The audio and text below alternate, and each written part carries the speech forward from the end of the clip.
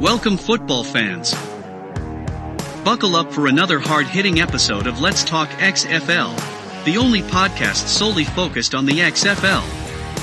From a sunny Southwest Florida studio, here's your host, Michael Lathrop. Hello, football fans. This is episode 22. Stop teasing us. This episode is brought to you by our friends at Royal Retros by 503 Sports. Royal Retros are the king of throwbacks.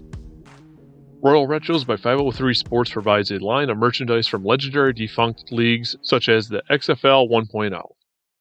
If you have always wanted to get yourself a quality Las Vegas Outlaws He Hate Me or Los Angeles Extreme Tommy Maddox jersey, perhaps even an OG XFL's team's t-shirt, we have you covered. Simply click on the link provided in the show's description and notes and enter the code Let's Talk XFL at checkout to receive 10% off your purchase. I know,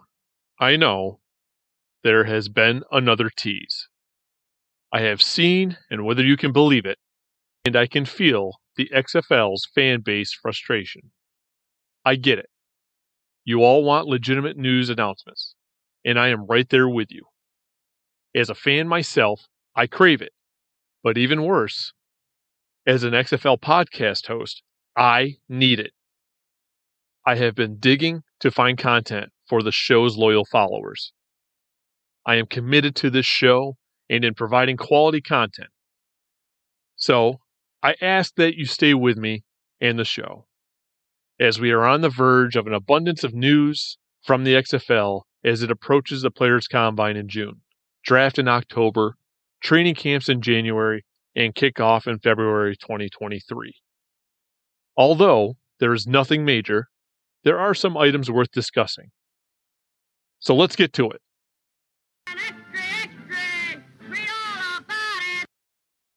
On March 25th, the College Pro Day scouting continued, with Doug Whaley attending the Notre Dame Fighting Irishes. Then on March 28th, the following College Pro Days were attended by XFL executives and scouts. Duke Blue Devils by David Dykman, North Carolina Tar Heels by David Dykman, Tennessee State by CJ Cavazos, and Vanderbilt by CJ Cavazos. Then on March 29th, the XFL scouting efforts continued. Among the stops was East Carolina by David Dykman, the Washington Huskies by Doug Whaley. Then on March 30th, more scouting efforts were made at North Carolina A&T by David Dykman, Fayetteville State by David Dykman, Chowan Hawks by David Dykman, Wake Forest by David Dykman, and Baylor by CJ Cavazos. Then again, on March 31st, David Dykman attended Appalachian State's College Pro Day. Then on April 1st, more efforts were made at Charlotte by David Dykman, Elon by David Dykman, Western Carolina by David Dykman, Wingate by David Dykman, Lenoir-Rhyne by David Dykman, and the Oregon Ducks by CJ Cavazos. I'm going to rewind for a bit because also back on March 29th, XFL co-owner Dwayne "The Rock" Johnson made and released another teaser via his social media. His Instagram post stated, and I quote, "The XFL LFG. You've been waiting for a long time, so get ready to break your Terramana open because we have some very big, very cool announcements and reveals coming up. I gotta tell you all, as a football guy and sports junkie, I am so fired up and inspired by the incredible XFL organization we have quietly built since acquiring the league in 2020. From our exciting and groundbreaking agreement with the National Football League, focusing on innovation and player development, as well as other game-growing initiatives, to galvanizing an entire XFL organization to create a league of culture, passion, dreams, disruption, innovation, and a DNA infused with being the hardest workers in the room. I think we're cooking up something very cool and innovative that will grow the game of football and deliver an awesome experience to the fans, the XFL cities, the coaches, and to me, the most important thing of all, create an opportunity for the players to live their football dreams and take care of their families. Stay tuned. Big announcements coming. Signed, DJ, Danny Garcia, Jerry Cardinal, XFL ownership. End quote. On April 1st, the New Jersey Generals of the USFL released roster updates, which included the addition of former New York Guardians quarterback Luis Perez. His acquisition essentially eliminates any chance that Perez will be available for the XFL's Player Combine in June. If you recall, after Luis Perez took over for Matt McGloin, he led the Guardians' turnaround by winning 2 games straight. I cannot help but feel losing out on the 27-year-old Harlan Hill Trophy winner is a missed opportunity for the XFL. Also, on April 1st, in a surprising move, the Pittsburgh Maulers of the USFL have released former Tampa Bay Vipers running back De'Veon Smith. The 27-year-old led the XFL in rushing yards with 365 back in 2020. I cannot imagine Smith will remain a free agent for long. However, if he does, the XFL should not waste any time and reach out to his representatives to invite him to the Players' Combine in June. Before I let you go, I wanted to share something with you.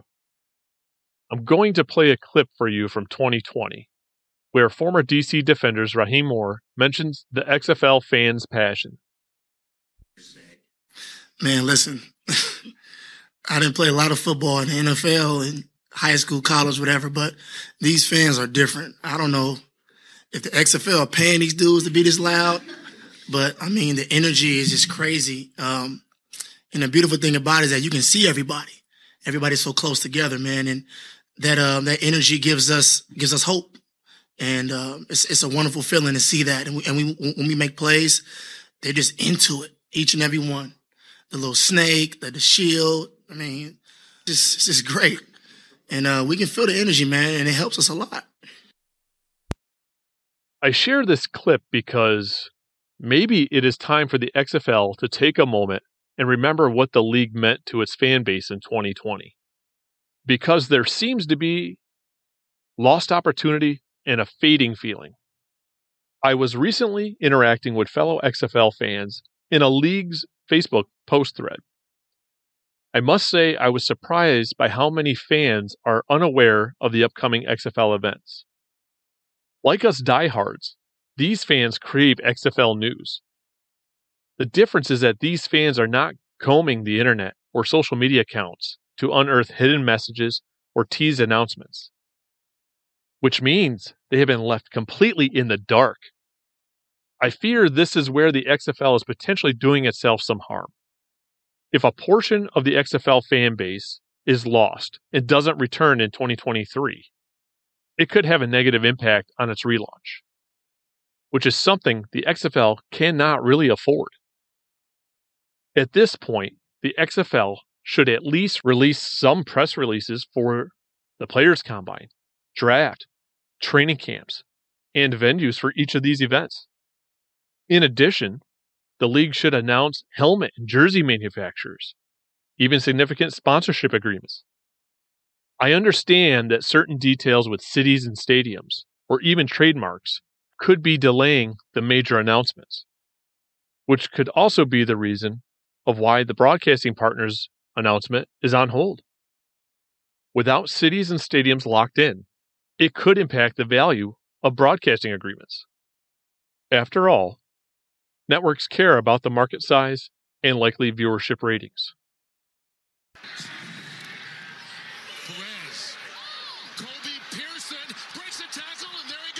All good things must come to an end.